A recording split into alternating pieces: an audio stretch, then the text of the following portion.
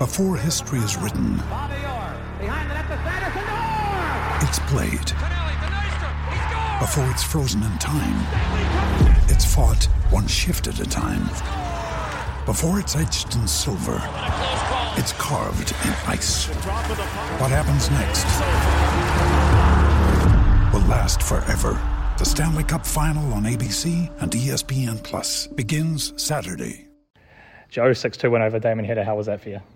Yeah, it was good. Obviously, I think out of the 8 qualifiers, it's plain to see that Damon's probably the toughest draw. So I think it was a key of getting on top of him early doors, similar to I did in Blackpool, and that's what I did. I got let off with a couple of things, but I thought I played well enough, and I thought I was the right victor. How did you find your form up on that stage?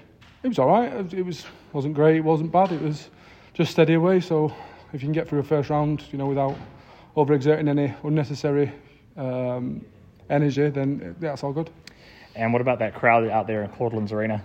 Yeah, it was good. It was there was quietish in between, but it was respectful as well. So it was good. And every time they get 180, they give it the big one. So you can't ask much more from a darts crowd. Did you find out where to get that tattoo? I did, but I'm not here long enough to get it. Oh, unlucky. Got to try and come back next year then, eh? Yeah. Well, obviously the ceremony that we had yesterday, the guy that organised it all, he knew a few people. So hopefully I'll be back here next year and I'll sort it next year. How was that ceremony for you? Because I doubt you've experienced anything like that before. No, it was brilliant. And like I say, I'm a big rugby fan, and the haka, I think no matter whether you like sport or not, it's something that gives you goosebumps when you do it. So it was similar to, similar to the haka that was doing, obviously the traditional Maori things, and it was a great eye opener. I really enjoyed it. How have you found Hamilton in general? Have you found any fun things to do?